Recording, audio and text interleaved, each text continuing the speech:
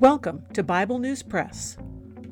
Our goal is to discuss biblical faith beyond cliches and buzzwords, whether such words are religious or political. Sometimes we sit around the table and fellowship. Sometimes we do a little time travel. It is all part of our journey with our Abba Father, who has given us the key to life. We do it with Jesus, and we do it together. Welcome.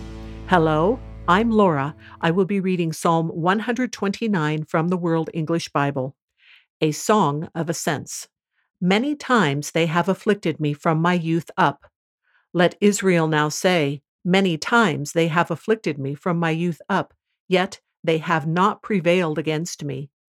The plowers plowed on my back, they made their furrows long. Yahweh is righteous, he has cut apart the cords of the wicked.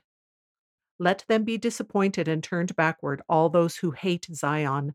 Let them be as the grass on the housetops, which withers before it grows up, with which the reaper doesn't fill his hand, nor he who binds sheaves his bosom. Neither do those who go by say, the blessing of Yahweh be on you. We bless you in Yahweh's name. That is the Bible News Press segment for today, but not the end of our journey.